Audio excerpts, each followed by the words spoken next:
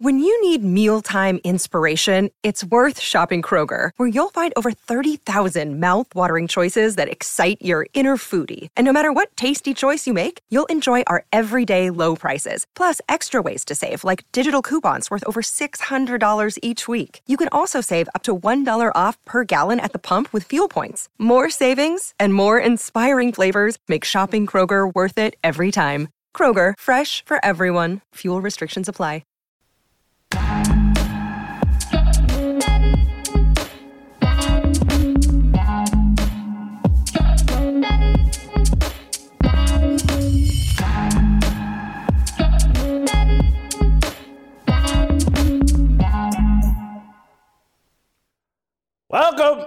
Welcome to Fearless with Jason Whitlock. I am Jason Whitlock. Happy Friday to you and yours. We've had a great week of show, and we're going to stick the landing. Today is going to be incredible. I'm going to light a fire, and I'm going to try to burn the whole house down. I want you to take a second, though, because before I set the fire, I'm going to do a little warm-up act. We're going to bring on Jake Beckett, former New England Patriots football player, now running for the Senate in Arkansas. But he was in New England when Brian Flores was an assistant coach and working in the Patriots organization. So we'll get Jake's take on Brian Flores and what's going on with him in the NFL and the lawsuit. We'll start there and just kind of warm things up, and then I'm going to let Jake go, and I'm going to start a blaze, a fire, like that you won't believe. I'm going to end the week on the strongest note possible. And then we'll go to the smartest man on the show, Delano Squires. He's written a column about Brian Flores and his use of the analogizing the NFL to a slave plantation. And so we'll hear from Delano Squires on that. Shamika Michelle will join us. We'll talk about Nick Cannon's 8 kids. And Shamika also, I think, has some thoughts on the documentary about Bill Cosby on Showtime that I'm going to watch this weekend. But Shamika's going to, warm me up and tell me what to expect. So we'll have that. Delano, Shamika. Of course, we'll end the show with Uncle Jimmy coming in to tell us how we all did. And Uncle Jimmy requested this approval rating on ESPN's Ryan Clark. Uncle Jimmy ended yesterday's show on a pretty strong note, basically telling Ryan Clark and other athletes, hey, cut it out with these plantation analogies. Show me your back. So I think Uncle Jimmy has more he wants to say on Ryan Clark, and so we'll do an approval rating on Ryan Clark. But without further ado, let's roll out to Jake Beckett, who I believe is in Arkansas. He's also a former U.S. Army Ranger. I mentioned him playing with the New England Patriots, but actually he's the U.S. Army Ranger. I think that's probably his highest accomplishment. Jake, welcome to the show. And if my memory serves me right, in the NFL, did you play defensive end and then tight end for the New England Patriots? That's right. Defensive end, tight end. I was more of a utility player. As you know, Jason, in the league, if you're not a starter, you're a special teams player first and foremost. So that was my main role. But thanks for having me on the show. Big fan, huge fan of what you've been doing. Well, I appreciate you coming on the show and joining us. And it's very interesting. You played for the Patriots and during the time when Brian Flores was an assistant coach for Bill Belichick. And so I wanted your general thoughts of Brian Flores. What did you think about him when you were a member of the Patriots football organization? Yeah, first and foremost, this story and the narrative surrounding it has just gotten completely out of control and ridiculous. And most of what I've seen out there in the mainstream media and ESPN, all the shows that Flores has been doing, has just been totally false. Quite frankly. And look, I was a player in New England when Flores was an assistant coach. I mean, look, he's a pretty smart guy. Everyone could tell he had a bright future as a coach in the league. And, it's disturbing and it's a disgrace to see him throw everyone under the bus, including Coach Bill Belichick, who, Flores, he had only coached under one head coach in the NFL. He was with the Patriots for a number of years before he got the Miami job. Belichick was his mentor. He rose through the ranks in New England on his merit. And look, it's really shocking and disturbing to see these allegations because it's totally insane, and it's not at all my experience with the Patriots, my experience with Coach Belichick, and my experience with sports and the NFL in general. Tell me this. So you were very impressed with Brian Flores, though, as an assistant coach with the New England Patriots. You thought he had a bright future. Yeah, I mean, he was a good assistant coach. He coached the secondary mostly during my tenure, and then he later became the linebackers coach before he got hired by Miami. I mean, he was a pretty sharp X's and O's guy. I'd say he was pretty intelligent. We always had a good relationship. I thought he had generally a pretty good rapport with the players. There were some warning signs. I mean, look, I supported his hiring in Miami when he got hired by the Dolphins. But I remember, he was, there on at least one occasion, he would, try to fight one of my teammates during a film session. We all saw, after one of the Dolphins games, he was trying to fight everybody on the field after one of those games. And so, maybe that was, kind of a sign of what was to come, because this lawsuit is frankly insane. I mean, it's totally insane. It's not representative of the hiring practices in the league. It doesn't make any sense. I mean, just on its face, okay, he's saying the NFL is racist. The hiring process is racist. He was just the head coach of the Miami Dolphins for 3 years.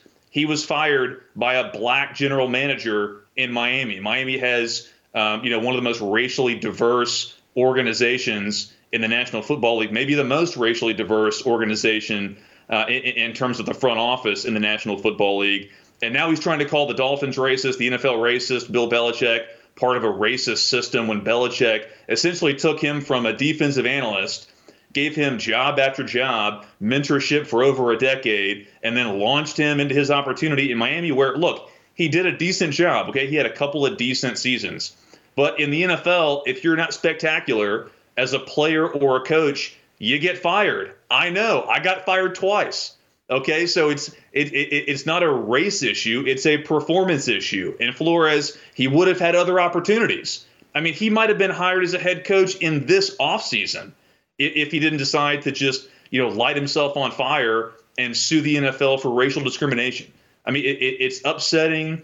It's ridiculous. And just to see what's being portrayed out there in the mainstream press, it makes me very angry. Listen, you've gone on in life. You're 32 years old now. You've joined the military. Now you're running for political office. I don't know how close you stay in contact with any of your former Patriots teammates, but have you talked to any former NFL players who kind of share your befuddlement with what's going on with Brian Flores? Yes. And, I think that's probably for me one of the most frustrating things. Look, I get it. I mean, I'm running for political office. I'm someone who I've never been shy about voicing my opinions. I think a lot of people are, they're scared, and they're scared of retribution from the league. They're scared of, retribution in their later careers. A lot of these guys who are on NFL rosters, they want to get into analysis. On the TV or radio networks after their football careers are over, and they're worried about being blackballed, and perhaps justifiably so. But until we break out of that cycle of fear in this country, nothing is going to change, because what I call leftists, the left, the people who are trying to push this evil ideology, they only care about power. It's not about fairness. It's not about even equality of outcome. It's about who's in charge, who's calling the shots. And, as long as we keep cowering in fear and hiding under our desks, then, nothing is ever going to change until we start pushing back. Jake, I'm sure your opinion, no more or less informed, although you played in New England when Brian Flores was an assistant coach. But some people will hear you say, hey, this isn't about race. He hasn't been treated in a racist fashion. And their first question would be, well, Jake, how do you know? Were you there in Miami? Were you there on his interview with the New York Giants? Again, I'm not disagreeing with your take. I don't think it's any more or less informed, or actually it's more informed than a lot of people's, because you actually know Brian Flores and got to be around him a little bit. But what would you say to Brian Flores, who would probably say, hey, man, how do you know how I was treated? Well, I mean, I think, on planet Earth, right? I mean, people are going to get an unfair shake in certain situations. I mean, Brian Flores isn't the first person to go into a job interview drawing dead, right? I mean, that's just the reality. And, instead of just, kind of sucking it up and going on to the next thing, just hitting the next button, too many people have just, started to go down the path of racial resentment. And that's why, I think this whole situation, as it keeps blowing up, is kind of becoming into a Colin Kaepernick 2.0 situation.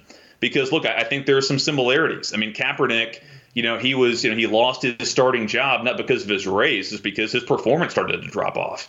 And, instead of, trying to correct his own game, instead of looking in the mirror and saying, hey, what can I do better? How can I improve myself as a quarterback and a teammate, and an NFL player? I'm just going to decide that there's some other reason totally outside of my control, and it has to be racism.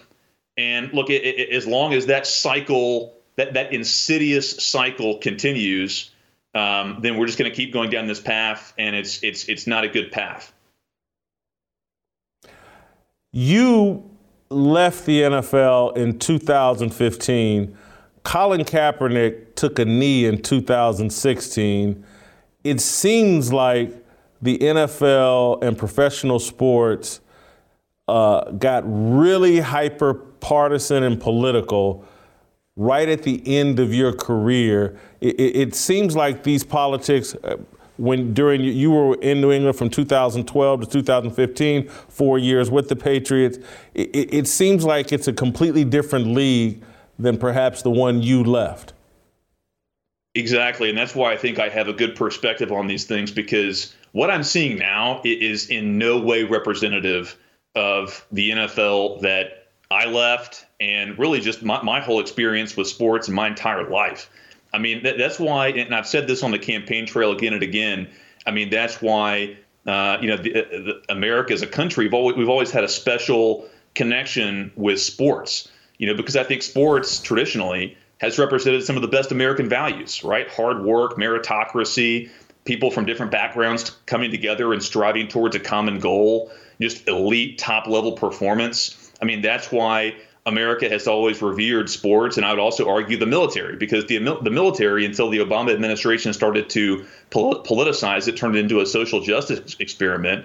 The military also represented those same values, and I've got both of those perspectives in my life story, and so I think I can speak with confidence on these things, and I can wave the flag and call this stuff out when it starts to go the opposite direction, because it certainly has. I mean, what I see in the NFL now is just, it's totally foreign. I mean, I can't even hardly watch it. It makes me sick.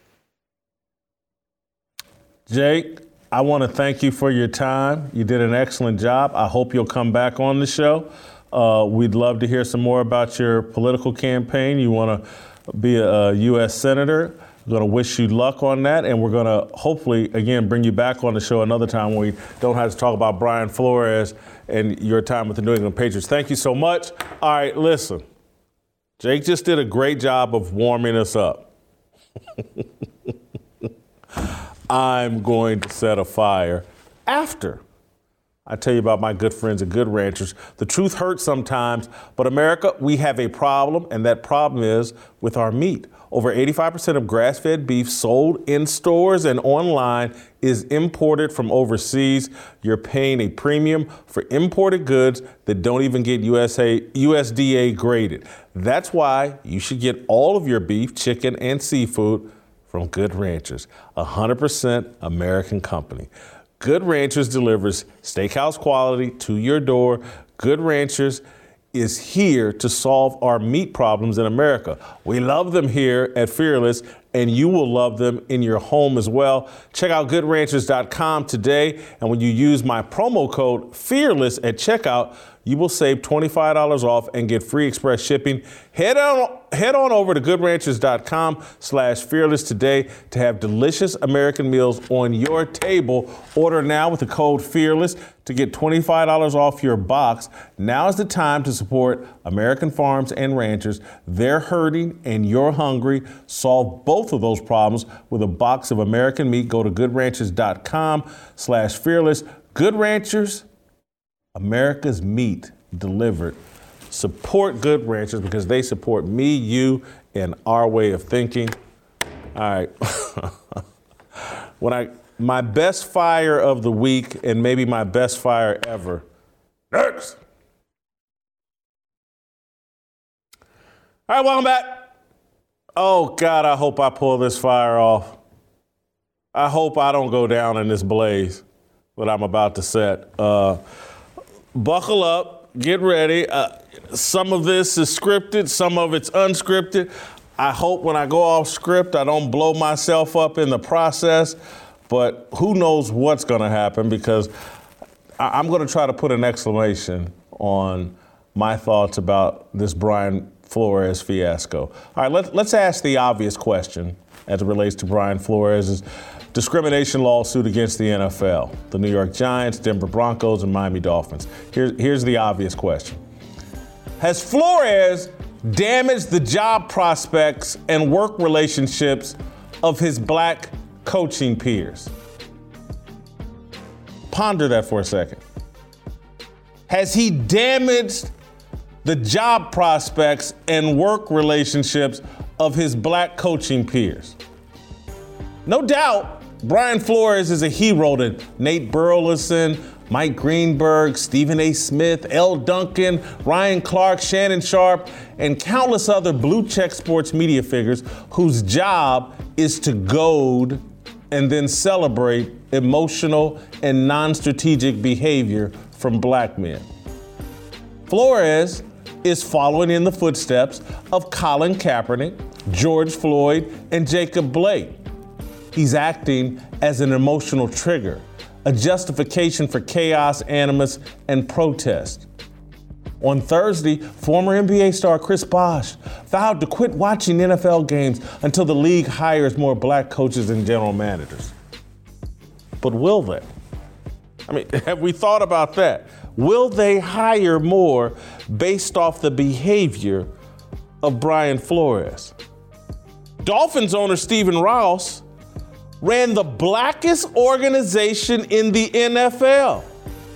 At one time, his head coach, general manager, assistant general manager, defensive coordinator, and several members of his celebrity ownership group, they were all black. What was the reward for running the blackest organization in the National Football League? For doing everything the black elite told Stephen Ross to do. What is his reward? Brian Flores' accusations against Ross could get Ross removed from the NFL ownership. Flores claims Ross offered him money to lose games in 2019 and that Ross tried to arrange an illegal meeting with a veteran quarterback under contract to another team. Brian Flores is a snitch. He snitched on the owner who followed the social justice Black Lives Matter playbook to a T. Flores also seemingly betrayed the mentor, Bill Belichick, who put him in position to rise to head coach. Belichick's accidental text messages seem to be the foundation for Flores' claim that the Giants treated him in a discriminatory fashion. Flores worked for one organization, the Patriots, before landing the head job with the Dolphins. In 2004, he landed a job as a scouting assistant with New England. He spent 15 years working for Bill Belichick. Flores' lawsuit could potentially force investigators to seek access to Belichick's cell phone records.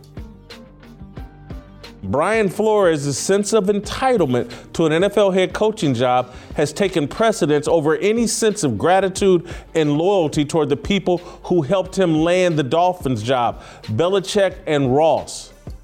They were part of the solution for Flores until the moment Flores decided they were part of the problem. Brian Flores was on NPR, I believe today or yesterday, and he just backed a bus up over Bill Belichick. Take a listen for yourself.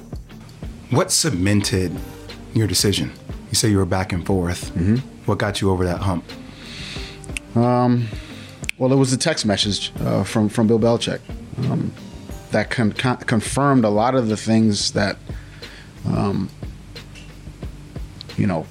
I believed were going on for, blacks, minorities in the hiring process, that interviews that blacks and minorities were going on were, we weren't getting a true opportunity in those interviews to showcase our abilities, and me personally to showcase my abilities. So to walk into an interview where a decision's already been made, that was the tipping point for me. It's interesting that Bill will be in the know to that degree. Why do you think that is? Again, I do think that there are back channel conversations, back channel meetings that are had that oftentimes influence decisions, and I think that's a clear example of that. Here's Bill Belichick, and his resume speaks for itself. He has influence. So I think to me that it was clear that decision was made with his influence, and that's part of the problem. And that needs to change. There needs to be a fair and equal opportunity to interview and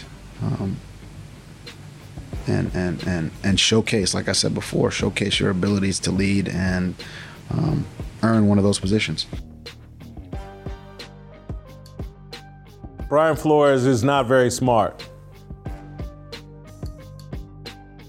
This man just said Bill Belichick's part of the problem, his influence, and that needs to stop.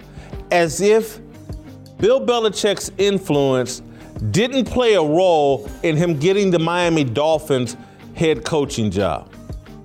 And so now he's sitting here bitter because he's saying Bill Belichick didn't do enough to get him his second job. Bill Belichick, and again, I don't think he had the work experience with Brian Daboll that he does with Brian Flores. But basically, Brian Flores just went on an interview with Jay Williams on NPR and said Bill Belichick didn't use his influence to help me. He used it to help Brian Daboll as it relates to the New York Giants. Screw Bill Belichick. He shouldn't have influence. That's the problem. Unless people use their influence to help me, that's the problem. This guy, my favorite TV show, The Wire. My favorite character, Omar Little, most people's favorite character on there. He had a statement about a man's got to have a code. Brian Flores has no code, and neither do the people championing Brian Flores.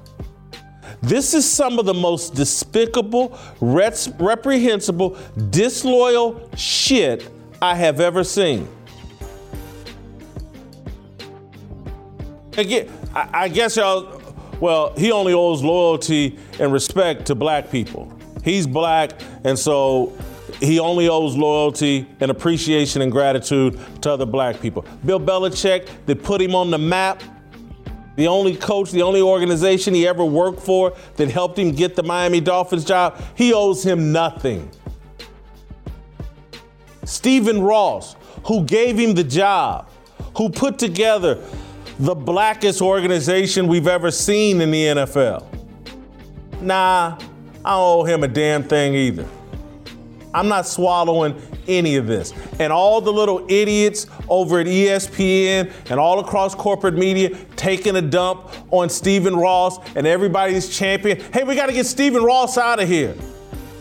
He did everything that we say we want white ownership to do. But damn it, Brian Flores says he's mad at him now. Let's run him up out of here. We got to fire Stephen Ross. That'll fix it. That'll make things better. This man and these idiots at ESPN are putting a clown suit on black men and black coaches. They're screaming to front and center, we have no code. We're loyal to nothing or no one. We only serve our own interest. We will back this bus up over any and everybody. And y'all think black coaches are going to benefit from this buffoonery, this disloyalty? Y'all think white owners, white coaches like, woo, boy. Damned if I do, damned if I don't. So why would I? These guys can hire and fire white coaches at the drop of a hat, and no one's ever going to accuse them of being a racist. The Jacksonville Jaguars just hired Doug Peterson. They can fire him tomorrow. And Doug Peterson ain't going to call him racist. He going to take that money and look for his next opportunity. We have no code. We stand for nothing. This is embarrassing. This man is making a fool out of black coaches. He's not putting anybody in position to get a job. You think you don't have to swallow some shit in this life? I've talked about it endlessly. I did not like the way things went down with me and ESPN the last time I was there. Not at all. And there was white and black people participating in my sabotage. And you know what? They were trying to goad me into melting down and going off on everybody. The guy's name was John Kozner that was trying to goad me into melting down so that the Undefeated Project would never get off the ground. It's a bunch of unfair stuff that went on, but I'm not blowing it up.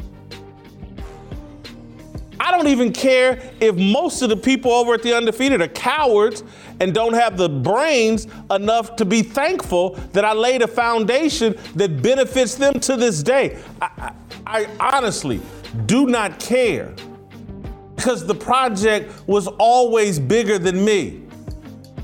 And so I watched Bill Simmons burn down the Grantland thing on his way out the door and make it so that Grantland was going to be deceased when he left. He burned that to the ground to pleasure himself. I wasn't gonna do it because I wanted those people, even if I don't agree with them, even if I don't think their work is that great, I wanted them to have the opportunity. It was bigger than me.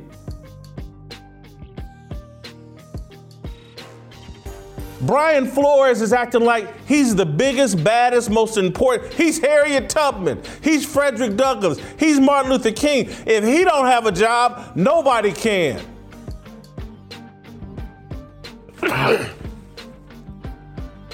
He's acted and behaved in the most selfish, entitled, ungrateful, disrespectful. I have no respect for any of it.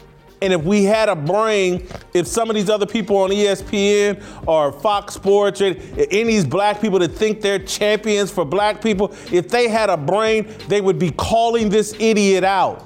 He's no different than Colin Kaepernick. All that whining and crying Colin Kaepernick did and taking a knee and the national anthem and all, it led to nothing. Didn't help black people. It helped a bunch of elite football players bilk the NFL out of $100 million so they could, we got the Players Coalition and we put out commercials complaining about racism. These people ain't interested in black people. They're not interested in black progress. They're interested in whatever serves them. Oh, what can I get out of it?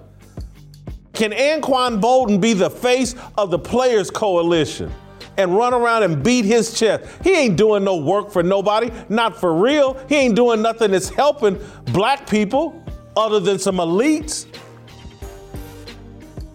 And that's all who's getting helped here. You got all these clowns on TV that love Brian Flores and what he's doing because it serves them. It gives them something to talk about. ESPN rolled out this clown, Angela Rye. Do we have that clip?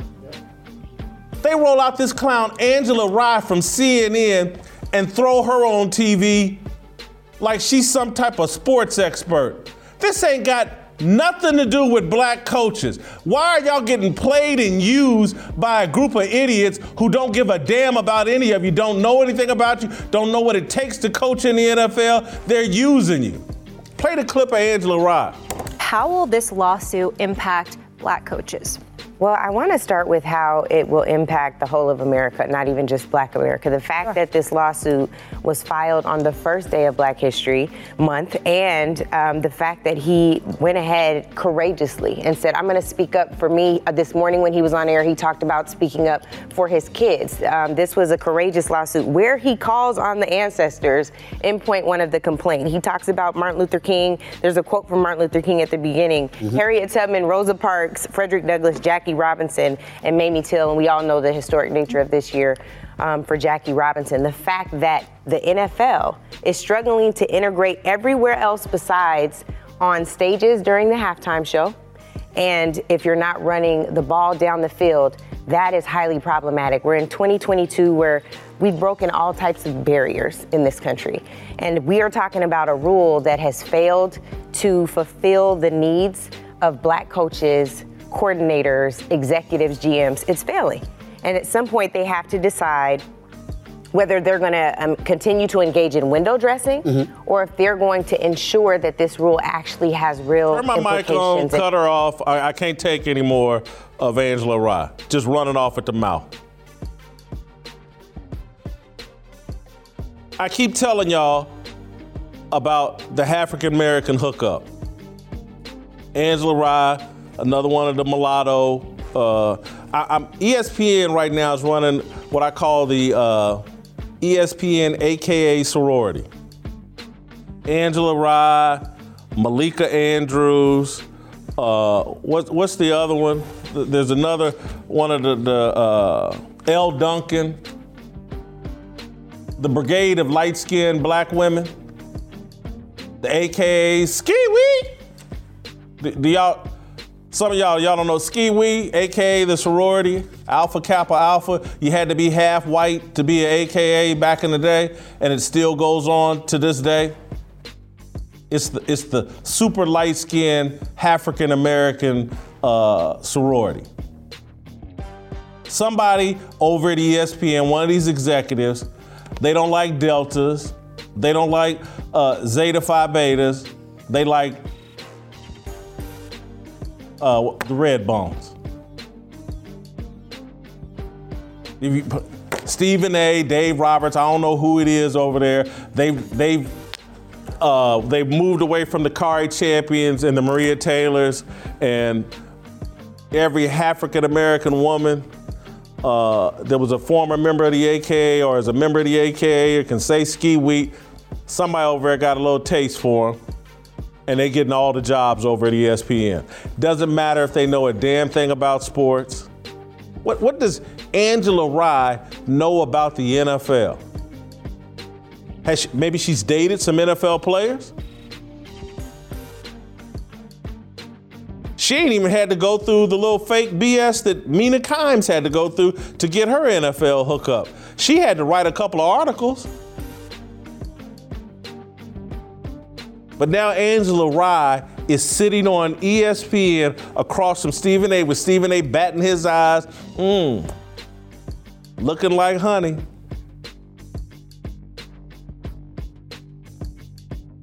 These guys have no code. They're just running wild. This whole thing is a joke. And that's who, Brian Flores, if he had any type of code, any type of comment, we know how Brian Flores gets down. Angela Rye ain't quite light-skinned enough for him, so maybe she has no interest for him. But he should be embarrassed that that's who's out here championing, running their mouth for him. Somebody that don't know a damn thing about the NFL, they put some talking points in front of her and just say racism, Angela, and look pretty on camera. And Stephen A., don't she look good? They high-fiving off here. Yeah, we rolling these AKAs right on in here to ESPN. You Deltas get in the back of the line. Y'all a little too dark for what we got going on these days. The Kari Champion, Maria Taylor era is over. We want some cream in this coffee. Everybody over there can hate my guts. Catch me when I'm lying.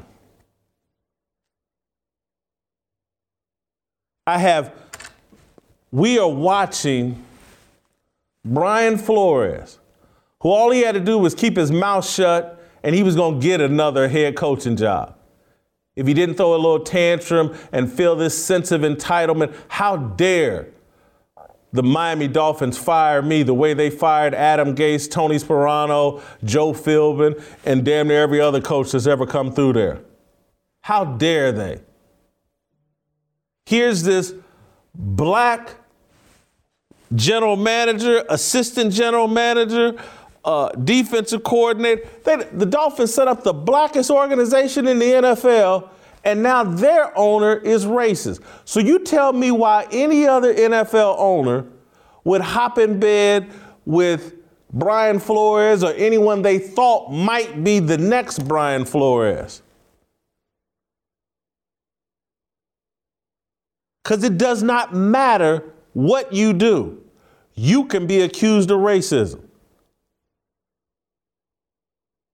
Bill Belichick puts this man on the map, and he's taking a dump on Belichick? Because of a decision the Giants made?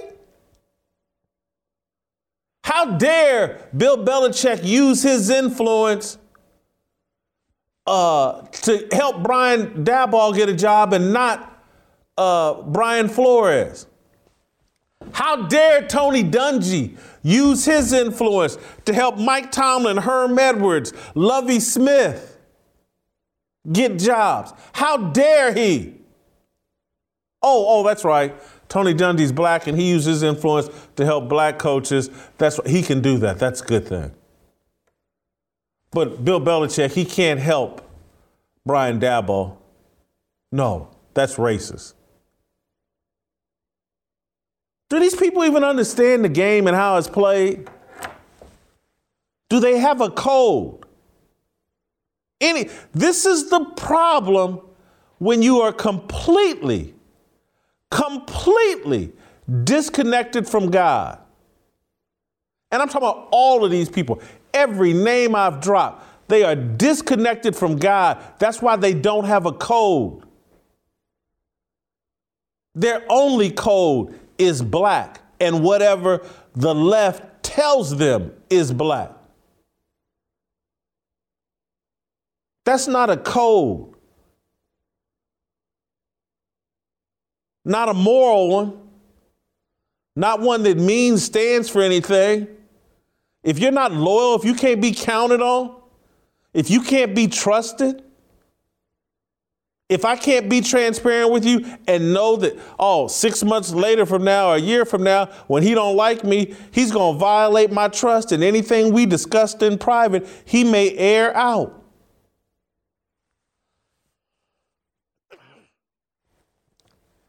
No respect. None for Brian Flores and his group of enablers. All right.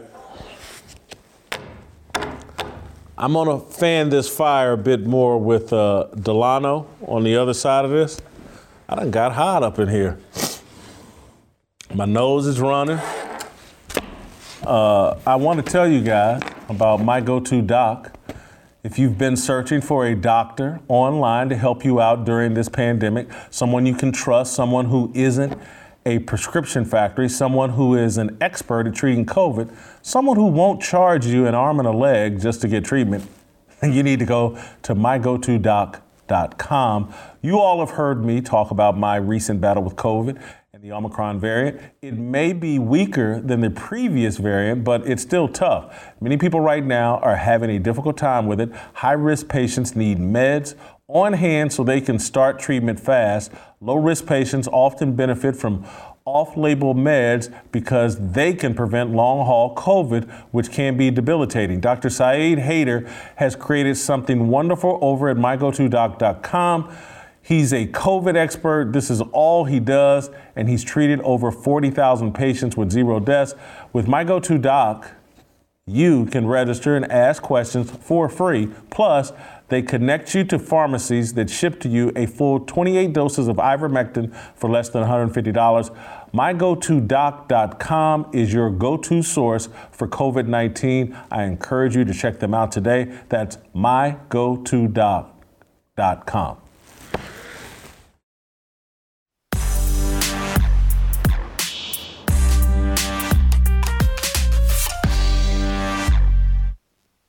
All right, welcome back. Let's roll out to Dallas this time, but we're still going to be talking to the smartest man on the show, Delano Squires. Delano, welcome to the show. Delano's written a column about Brian Flores' plantation NFL analogy, but I want to start, Delano, with the fire that I just ignited and just ask you, do you think Brian Flores' tactic here of this lawsuit and this media onslaught of interviews, do you think this is helping other black coaches, or do you think it is potentially scaring white ownership, other coaches, like, whoa, I got to be careful here. How do I know if I'm not dealing with a Brian Flores? That's a great question, Jason. I think it remains to be seen what the long-term impact will be. I could see it going either of two directions. I mean, just given how, I guess, soft the NFL has been, and particularly with the commissioner, with Commissioner Goodell basically caving to whatever demand the players had, I could see a short-term uptick in black coaches being hired. That doesn't mean necessarily that hearts and minds would have changed. It just means that they know that they have a tremendous PR problem on their hands, and they want to do whatever they can in the short term to fix it. But I think it's almost impossible for there not to be longer term impacts, unintended consequences of what Brian Flores did. And to your point, what you're saying is the cost, not financial necessarily, in terms of yearly salary, but the cost of hiring a black coach has just gone up significantly. And actually, let me rephrase that. The cost of firing a black coach has just gone up significantly. So it's one of these things where now, as you said, if a team gets a guy, they realize after a year or year and a half or 2 years that he's not a good fit, they are going to feel a certain amount of pressure to not fire this person in order to not be in the same place that the Giants and the Broncos and the Dolphins are in right now. There's another thing that I think may happen, which is there may be an uptick in the hiring of black GMs and sort of upper level management to, in some ways, protect the team and the owner from accusations of racism, because now you have a black middleman and you can say, look, the GM is the person who, leads the coaching search. Yes, I sign off on it as the owner, but how can I be racist, right? I got a black GM, and I mean, Stephen Ross can say this because that's the case in Miami. What that may end up doing is putting black GMs in a very difficult spot. Because let's say, I believe I read there's 6 black GMs. Let's say we got up to 12 or 15.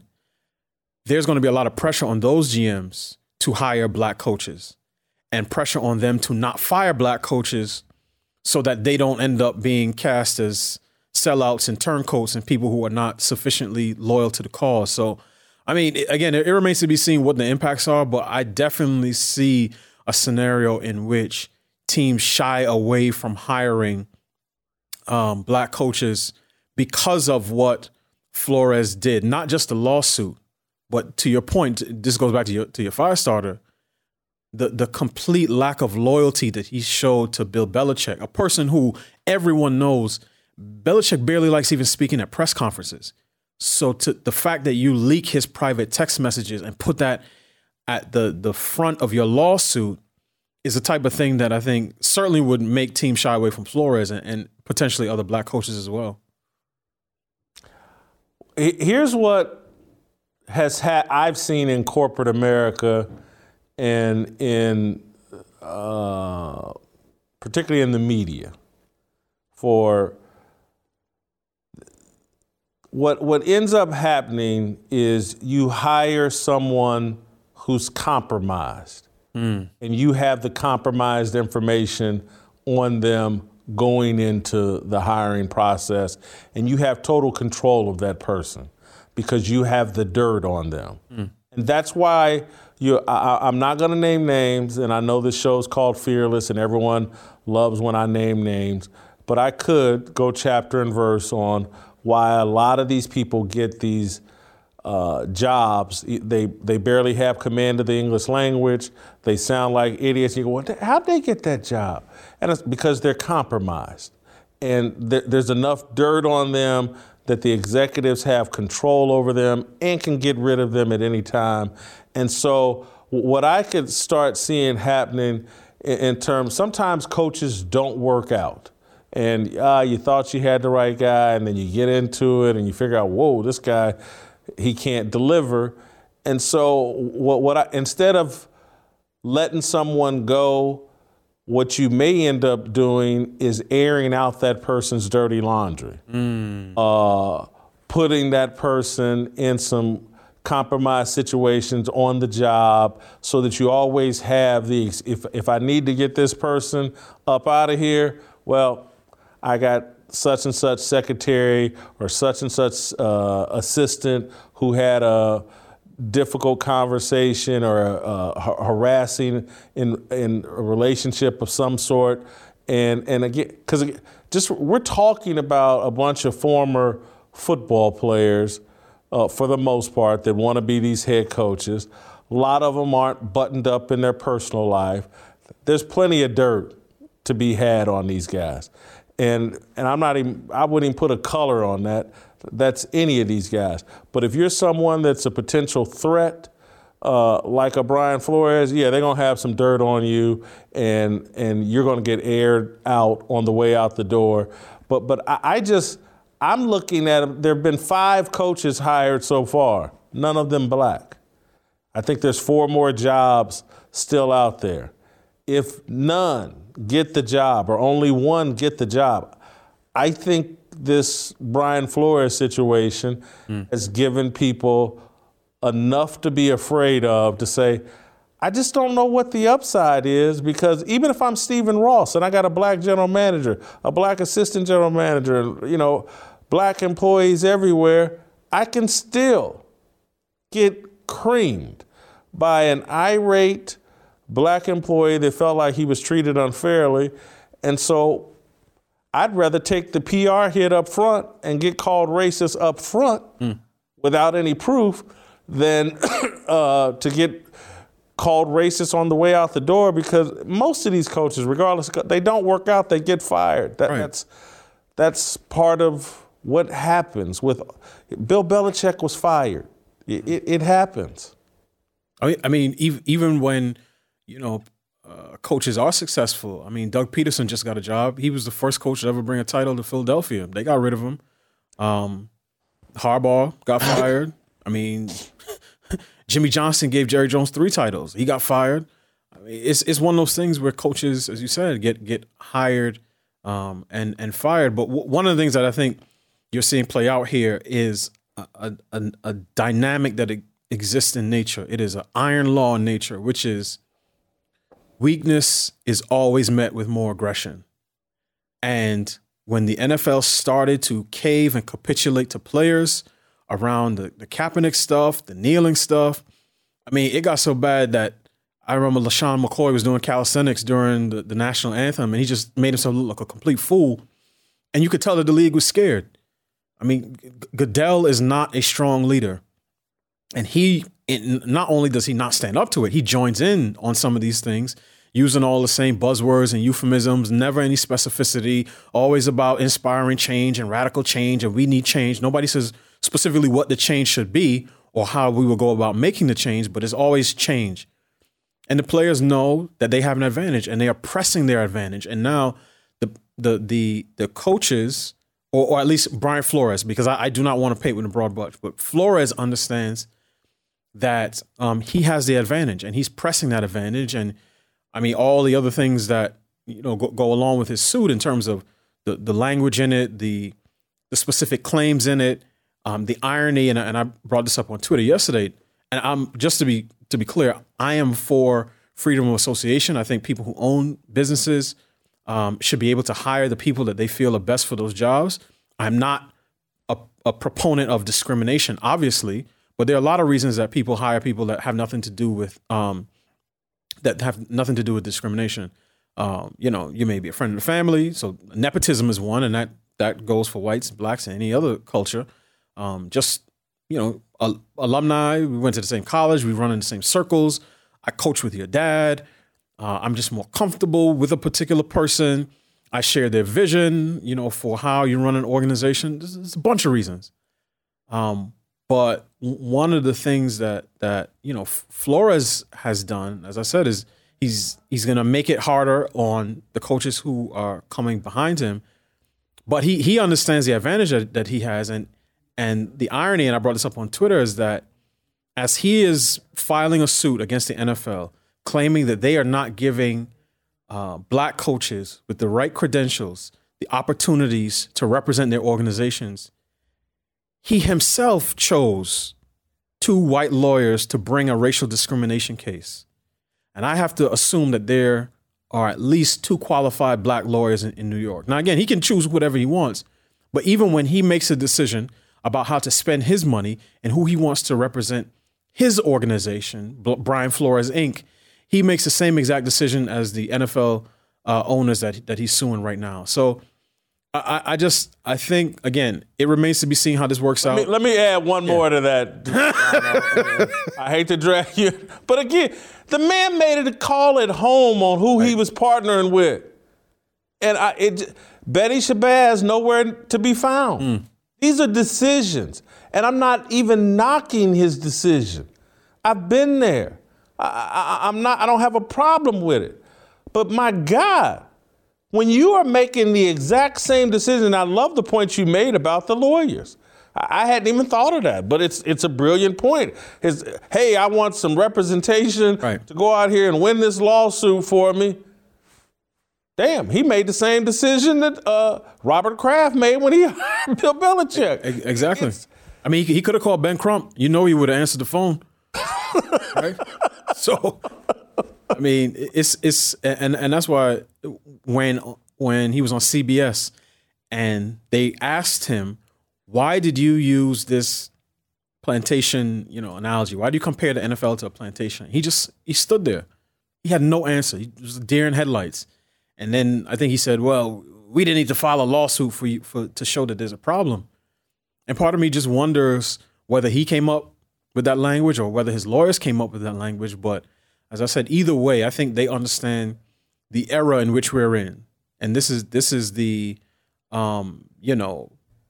AG era, after George. And I think everybody is playing the same racial games. And part of my contention in my column, which I think obviously dovetails perfectly with your fire starter, is that the casual invocation of slavery, segregation, lynching, plantations by black millionaires for their own personal and financial pursuits is loathsome, despicable, contemptible behavior. And we have way too much of it. Flores is just the most recent iteration.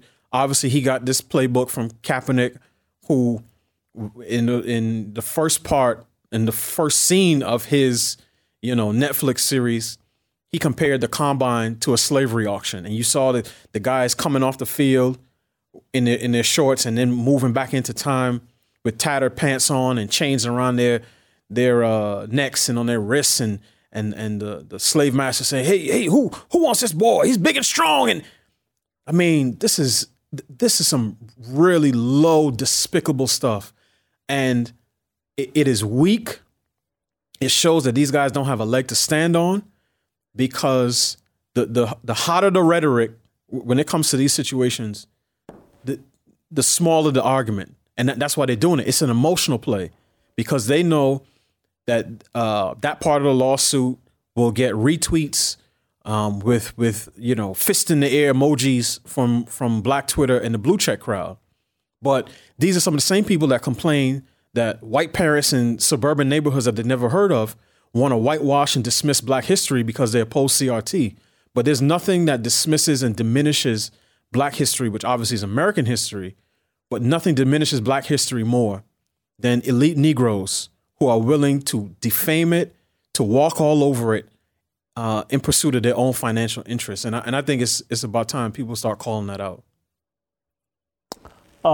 Delano, awesome stuff. I got to keep it moving. Okay. Thank you. Thank you. Awesome job. Can't wait to talk to you again next week. All right, go to youtube.com/Jason Whitlock. Hit those subscribes, hit those notifications. Give me the 5-star review on Apple.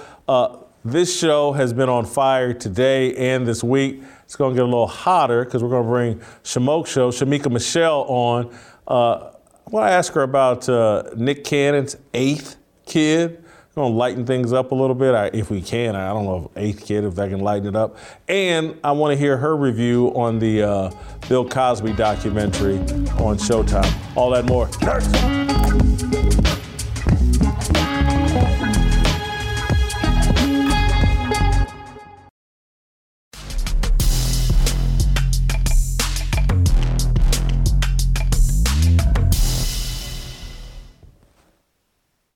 All right, welcome back. Time to bring in some Shamika Michelle. We're going to change it up, change gears a little bit. I'm going to leave Brian Flores alone for a hot second and talk with Shamika Michelle about the entertainer, singer, rapper, whatever, actor, Nick Cannon. He's going to try celibacy, Shamika. He now has 8 kids. How about a vasectomy? How about that? I totally agree. Actually, he says his celibacy period is over. He almost made it to the new year, so it doesn't even seem like it lasted very long. And with Nick Cannon, he has already admitted that he doesn't have much time for his children and that he feels guilty about that. So if you already know that you don't have much time, I don't understand why you continue to make more children. I get that as a man, you feel like you're the provider, which you are, but I don't think that men understand that you provide more than just finances. You provide logic, you provide wisdom, you provide guidance. And if you don't have time, how can you provide these things? I want to know who's going to invest the time in his sons to tell his sons, don't be sowing your seeds all around if you can't stick around to water them and nurture them and make sure they grow.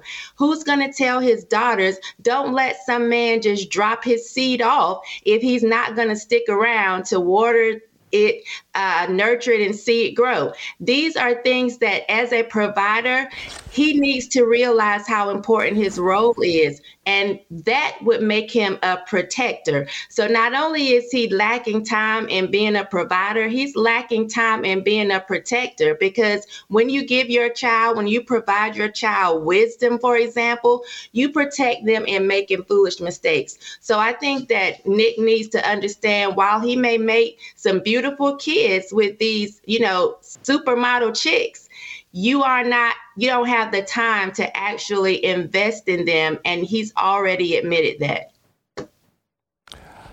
I am most bothered by his behavior, but I could also understand why some people may be more bothered by the behavior of the women who know the guy's reputation and who can very easily say, no raincoat, you don't get to play in the rain.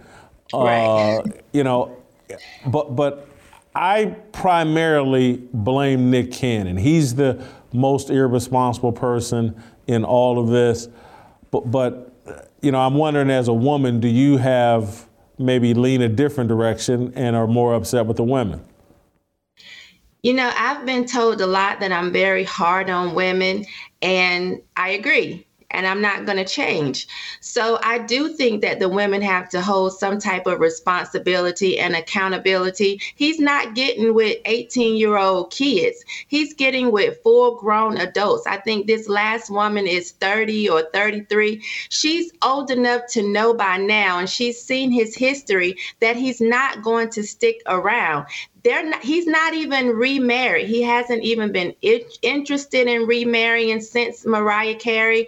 And so these women know off gate that they're probably going to end up single moms. So I wonder, are you just thinking about a check, or are you really thinking about the stability for your child? Because if this man is already a philanderer, you already see he's going to, be a papa that's a Rolling Stone, why do you continue to sign up and spread your legs and, like you said, play in the rain? I never heard that before, without a raincoat. You already know this. He's already shown this. And so, yes, I do think they should definitely take responsibility, because I think being a good parent starts at conception. If you are not in a position to provide the best for that child, you've already started off on the wrong foot. All right, I meant to do it all week. I haven't gotten around to it. I'm going to do it this weekend. There's a Bill Cosby documentary, 4-part series. Everybody's been talking about it. What's the guy, Camu Bell, or did I get that name right? He's the producer or the director of it. I've heard you've watched it. Is it worth watching? And what will be some of my takeaways? You can't spoil it for me, so just you can tell me whatever you want. Okay, so I do think that it's worth watching. Again, it brings me back to me being hard on women. And listen, I want to say that when it comes to having women take accountability, when I zone in on them, it does not equate to me excusing the man of responsibility.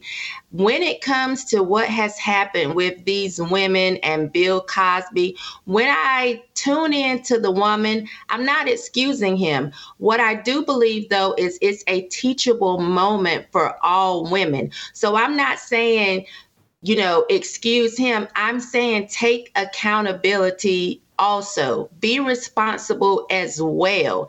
And what I've seen with a lot of these women, and again, it doesn't excuse whatever he did, but they do not take any accountability. And I think as a mother with 3 daughters, I think it is important that we teach our young girls, if there's something that you want to do in life, using your body or using sex is not the way to get it. You have to be a little wiser. If a man calls you to his dressing room or his hotel late at night, chances are you are not coming there to be mentored. Chances are he's not coming to help you with your acting at 11 and 12 o'clock at night. If someone offers you a drink and you don't drink, stand flat-footed and say, I don't drink.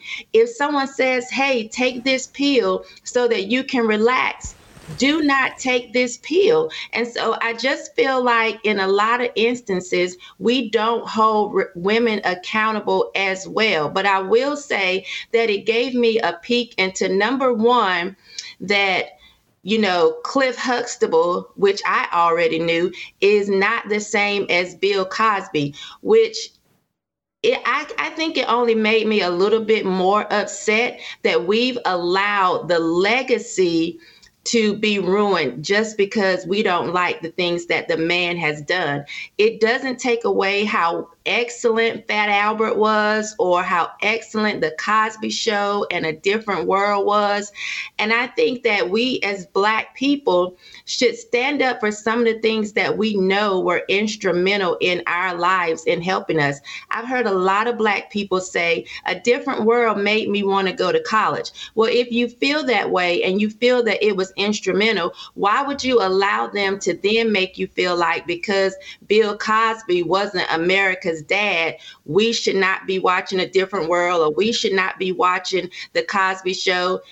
Cliff Huxtable was America's dad.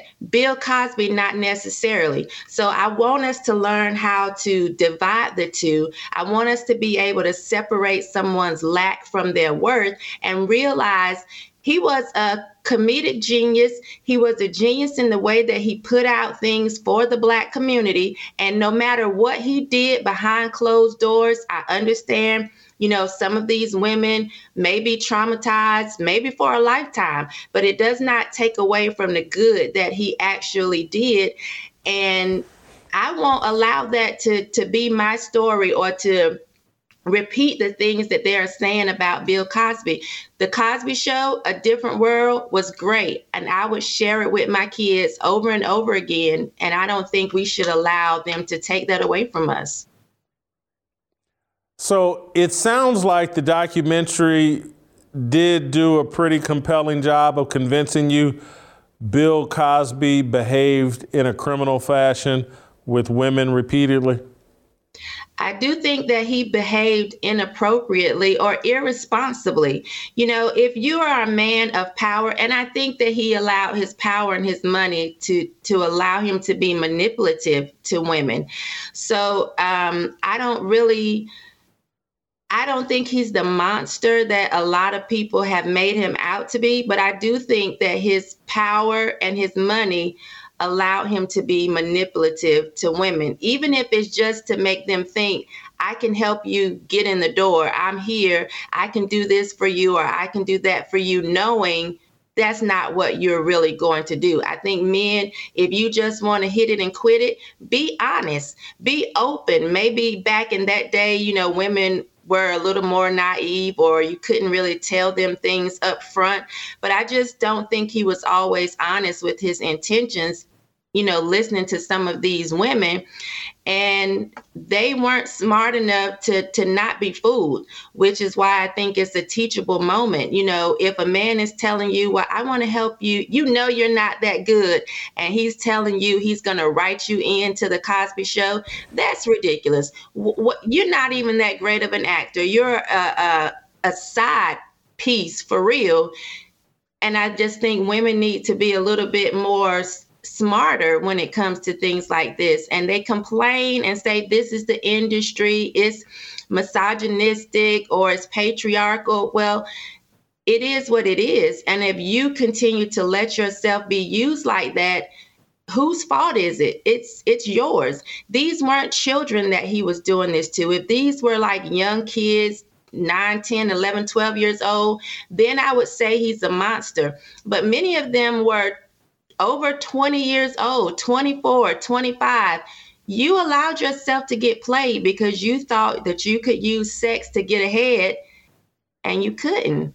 So I think that, yes, Bill holds responsibility, but so do the women. All right. I'm going to watch it this weekend, and we're going to talk about it again next week. I got a bunch of interesting thoughts, but I'm going to hold my tongue for now. All right. Thank you, Shamika. Great job.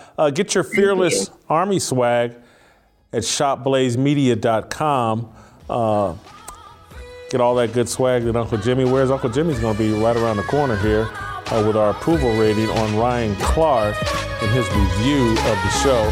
We'll see what kind of Fearless swag he has.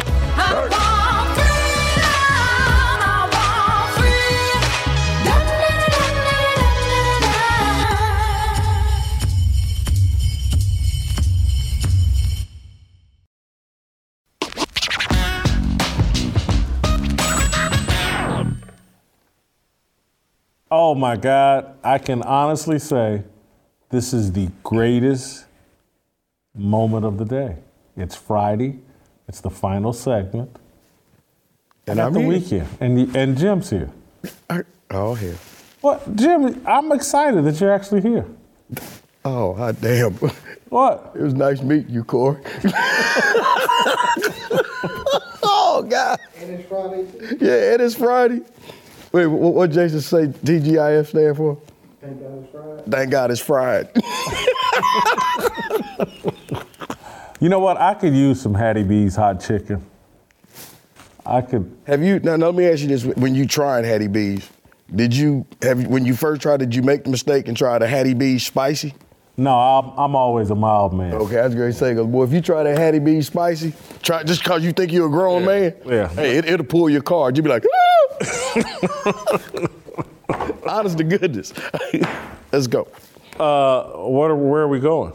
First of all, I want to say something that you're going to be mad at me about. Go ahead.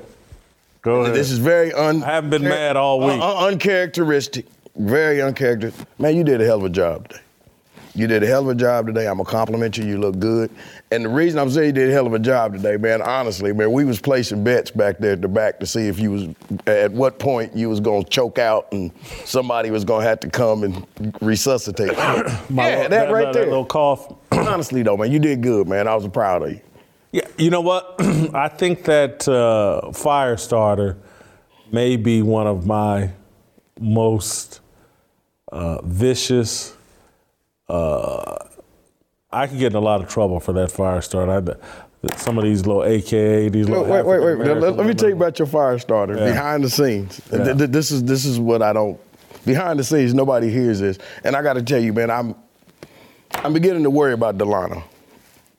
Why? Because when Delano first started, Delano was a meek, humble, cool dude. Yeah. Right? Did you pay attention to what Delano said before we went on the air? Did you leave anything for me to burn up, Jason? Did you leave something for me, or do I just got to put water on? Damn, Delano, what is wrong with you? and then, man, now you got Delano cracking jokes. What was this thing Delano said? The AG era? Really, Delano? The after George era? You've been around Jason too damn long, man. Come on, man. Wait a minute, he said, hey, Jason, tell me something. Since he's calling lawyers, why didn't he call Benjamin Crump? I'm sure he would have answered. See, Delano been hanging around you too long. Well, and that's a good thing, because Delano brings out the best in me. He brings out the better half in me, and I bring out the bad boy in Delano. That's what we need. I guess, it's a good combo. Man. I guess, man. I don't know, man. I like Shamika always. Shamika just does it. She just does. She does what she does. But when I was listening to her analogy, and I don't know if you realize it, she talked about Nick Cannon, and then she went into Bill Cosby, right? And I realized, you don't realize it right now, but we talking about Nick Cannon and all these babies. You do realize that in about 30 years, Nick Cannon, we'll be talking about the Nick Cannon story and him getting put in prison for all these women. You know what I'm saying? Because they all come out, they'll tell the story. Oh, the only reason I did it was because he drugged me. He gave me fentanyl. I don't know if I should be laughing at that. There's a bunch of stuff I do want to say about Bill Cosby. I've never been someone that's been overly sympathetic towards Bill Cosby, because I find what he did so easily avoidable. And again, when you have that kind of wealth and power, I don't understand why you need drugs. There's the greatest aphrodisiac has Ben Franklin's picture on it, and he had a lot of them. And so it's just, his behavior never made sense to me.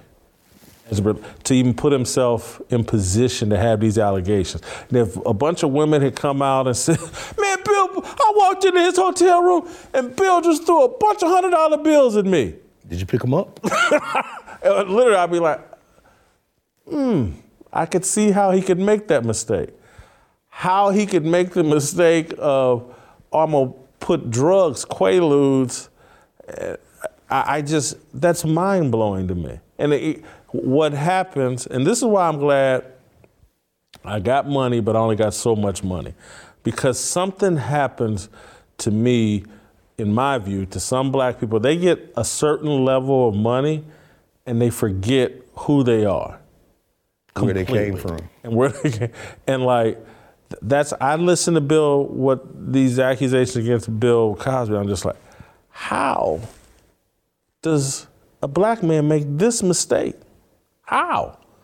Where's your paranoia? Where seriously, where is it? And you make the mistake because you get out your lane. You forget where you are.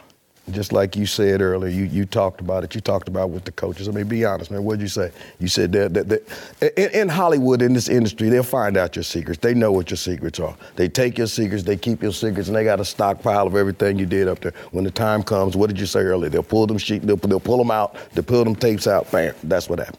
That's what happened to Bill Cosby. On Bill Cosby, the thing to me that sticks out with Bill Cosby is what you told me.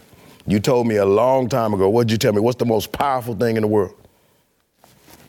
Tears of a young white woman. Tears of a white woman. That's the most powerful thing in the world. Bill Cosby fell victim to that. He found out what happens. And what did you also teach me? Ain't no black man in the world ever got in trouble for not speaking to a white woman. If Bill wouldn't have spoke to him.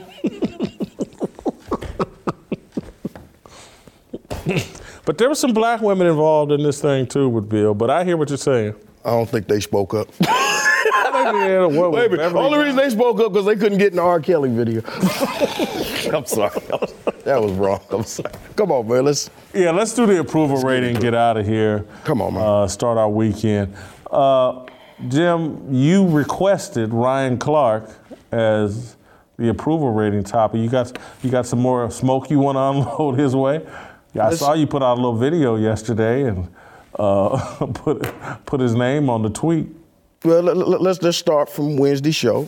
Can we just roll the first? Oh, okay. You got a little. Well, no, I just want to show so people know what we're talking about. All right, go ahead. Can we just roll this? Good enough to fail in Denver, take a job, then not take a job, but then be the guy who's the lead for the Las Vegas Raiders. We've also seen guys like Hugh Jackson, who I actually got an opportunity to interview last week, that'll be out tomorrow on The Pivot, talk about the way that he succeeded in Oakland and then wasn't supported there and fired. And then he goes to Cleveland and wasn't supported there in his efforts to make a better team. And there's story after story like this, but now Brian Flores has pulled back the curtain. And in pulling back the curtain, he'll show that there is disparities, that there is differences, that people aren't treated the same, and that the playing field is not leveled.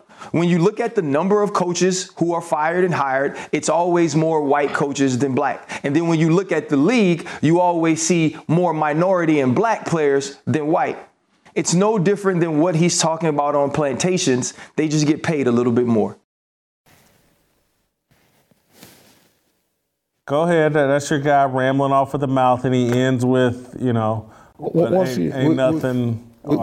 again, we on this whole slavery analogy. Yeah. This man sitting up here, multimillionaire, beautiful family, wife and kids, but he being treated like a slave. You know what would have happened with that beautiful wife if he was a slave? She'd be somebody's belly warmer. Massa Reynolds, probably. You know what would have happened? You know what would have happened with them fine, big, strong Roebuck boys of his? Sold to another plantation. If he was such a slave. you know. But anyway, man, let's keep rolling. Let's roll, man. That's my point, man. I got a problem with that. I got a problem with, and honestly, man, okay, can I roll? Can I go with this? Please. Let me ask you this, Jason. Yeah. And I'm going to get in trouble for this because I didn't ask you this up front. Whoopi Goldberg had to apologize about a comment that she made, right? Are you aware of this? Yeah. Okay, she made a comment that she had to apologize for it, right? Yeah. Hey, man, why is it that nobody's making Ryan Clark and these athletes apologize for their stupid-ass comments regarding slavery? Why is nobody holding people accountable for these asinine slavery comments? You can't make asinine comments about that other event, can you? But if we keep doing it to ourselves, we keep on downplaying it and diminishing it, why in the hell should anybody else take it seriously? Jim, you're making an excellent point. Come on, man, let's roll. Literally, I mean, the stupidity of, and again, Brian Flores started, him and his little white lawyer saying NFL's like run just like a plantation, and then Ryan Clark hops on in right along with it. Okay, so tell me this. So at some point or another with the young slaves in Africa, they said we having slavery tryouts. They say we having tryouts over here in boat number 2. They had a combine, I think. Okay, but I'm saying, is that what happened? Kunta Kinte was discovered at a combine. Come on, man, let's roll. Let's do this, man. He ran a 4.240 when he was being chased by an antelope. Come on, man. Come on, man. Let's go, man. Let's do this, man. Ryan Clark, man. Let's do this approval rating. Job performance, I'm going to give him a 10. Sometimes when he talks football and he's with Dan Orlovsky or whatever, he sounds pretty good, but there's not enough of that. He thinks he's some sort of spokesman for racial issues. So I give him a 10 in job performance. I give him a 25. What's his job? He's a mouthpiece for the media. He's paid to do what he does. That's what he does. Stir doo-doo? That's what he is. He's the mouthpiece. He says what others won't. Come on, man. Character, I have him low in character. I'm still bothered about him crying on TV because some white woman called his son the N-word. Look here, man. 3 in character. Look, I give him a 25. I give him 25. He's a character. Those tears, that was just a character. He's a rapper. He's a studio rapper that's acting like he's a gangster. You know, he ain't really about that life. He's a studio civil activist. He's a media martyr. You know what I'm saying? He ain't really about that life, man. Authenticity, I don't find him very authentic. I give him a 2 in authenticity. I give him a 6 because I really can't believe that a brother that has this dude's values, he's a family man, and he's smart. I can't believe he would spew some of the dumb shit that he does. Also, let me just say this real quickly. You do realize that Ryan Clark is the dude who called me, Uncle Jimmy, a racist because of my Deshaun Watson tape. Ryan Clark? Ryan Clark is the dude that called me a racist because of Deshaun Watson. Where's that tweet at, man? Ryan Clark? Ryan Clark is the one. I'm going to start right there. I'm going to start calling him the Black Becky. Look at that tweet. Look what it said. Do I have that on a card so I can actually? I'm going to tell you exactly what it says. He told Emmanuel Acho, he said, you need to have an uncomfortable conversation with Uncle Jimmy. I guess having Uncle Ruckus on the Boondocks wasn't enough. We had to give him a bigger stage to perpetuate stereotypes that are those who oppose our advancement and use as generosities to our reality. Remember that? You forgot that was the dude who said that, huh? Which then led to the Robert Latoile tweet that said, and remember Deshaun Watson's agent, because you hit me to this, David Magaluga, remember? David Mulugeta. Yeah, and ESPN's Ryan Clark calls out FS1 for airing racist propaganda Uncle Jimmy segment against Watson. Remember that? Oh, I didn't realize that Ryan Clark. But see, here was the catch to that, though. Remember, that was like 2 weeks before the whole Deshaun Watson scandal came out. See, this dude sat up here and everybody else caped up for Deshaun Watson early in Deshaun Watson's career when he was trying to get out, but we didn't know. We didn't know these allegations about it. We caped up for him, you know? And you sat up here, and this is what you was talking about Flores about. And this is my problem when we talking about this Ryan Clark. Hey, man, you do things thinking about yourself, think about what you do. You don't think about the people that you affect afterwards. You don't think about the black people that you affect afterwards. Because this man hard down called for my job. Okay? But you know what? He want people to have sympathy for him because he got sickle cell. Who else got sickle cell, Jason? Who else got sickle cell? Your son. My 12-year-old son got sickle cell. But no, your ass want me to lose my job, damn my family, because of what you said. You called me a racist. Him calling me a racist is like when I was a cop and I stop a black person for not having tags and accessible tinted windows. You only stop me because I'm black. You sound like a damn fool. I'm sorry, man. I'm sorry. I'm trying to figure out how I'm the one that has Ryan Clark as a dumpster fire, a 30 overall. I'm it factor. I got him at 15. Oh, I'm sorry. We forgot. We ain't even done yet. But understand, how you got him a candle lit after all that? Because I give the man credit. The man's doing his job. You don't know what you don't know. And right now, man, you don't even realize, man. Right now, you think these young people, man, they think they know everything. They think they know because you got $1 million. You just don't know what you don't know. You know, honest to God, man, I'm 60 years old. My grandfather's father probably was a slave. I'm a lot closer to slavery than these kids are. So it's real easy to talk about something that you may not know. But, you know, you think you're smart. No, you don't know. And due to the fact that you don't know, you know what they say in life about if you don't realize and recognize something, you're destined to repeat it. So these idiots out here that's running this show trying to act like they know what's going on. Hey, man, you got us set up for something bad, man. Completely. You out here being a mouthpiece for the media, talking about what our people. You saying what's racist. Come on, man, you being used. You being hoodwinked. You're being bamboozled. I'm sorry, man. I'm sorry, man. I'm sorry, man.